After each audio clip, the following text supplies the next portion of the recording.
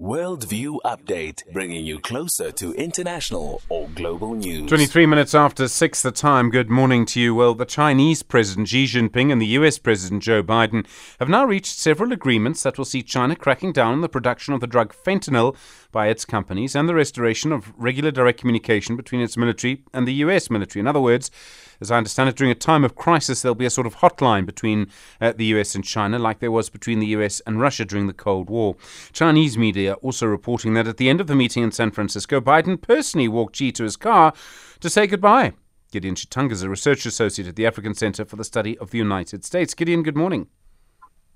Good morning. How are you? I'm well, thank you. We've seen a period of tension between the US and China over various issues. Has this summit gone some way to resolving some of that?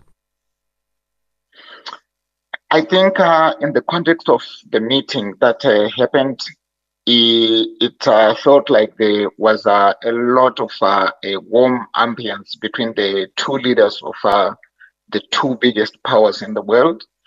The outcome of their discussions is announced by the media in both the US and what emerged from China. It shows that they actually made a lot of ground. The issue is that there were too many issues where the US and China really have their differences, some of which you mentioned. A lot of others will need to the key leaders of these countries to continue to work on. But what is important is that the communication lines are open, and the two leaders in their administrations will continue to engage on critical issues, not only of bilateral concern, but of global concern. And I think that in its own is a major achievement.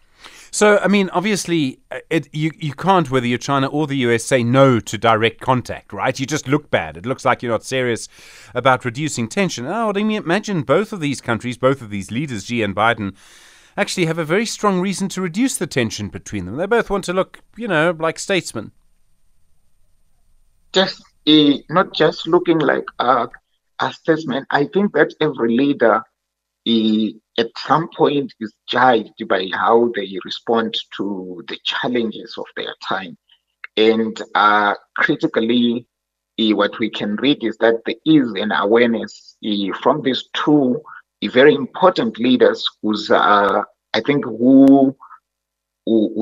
is so important globally, that they have their national domestic concern and international concerns.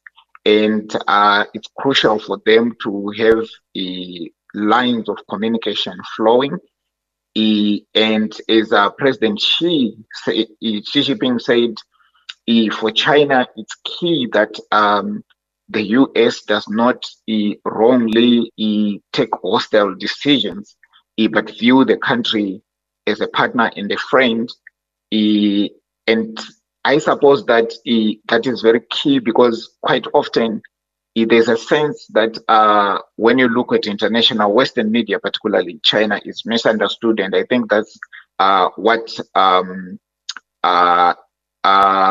China would have wanted to address, that anything that happens policy-wise or decision-wise, either in the US or other Western countries, at least it should be well-informed, well-founded, and not based on wrong or some kind of wrong information or some kind of misunderstanding.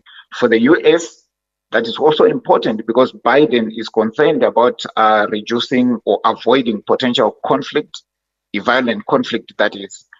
Although competition might happen, but this competition must be managed, and the conduct and diplomacy is key to manage any serious friction that might inflame violent conflict between the two countries. Gideon Chitanga, thank you very much indeed. Do appreciate the time. A research associate at the African Center for the Study of the United States.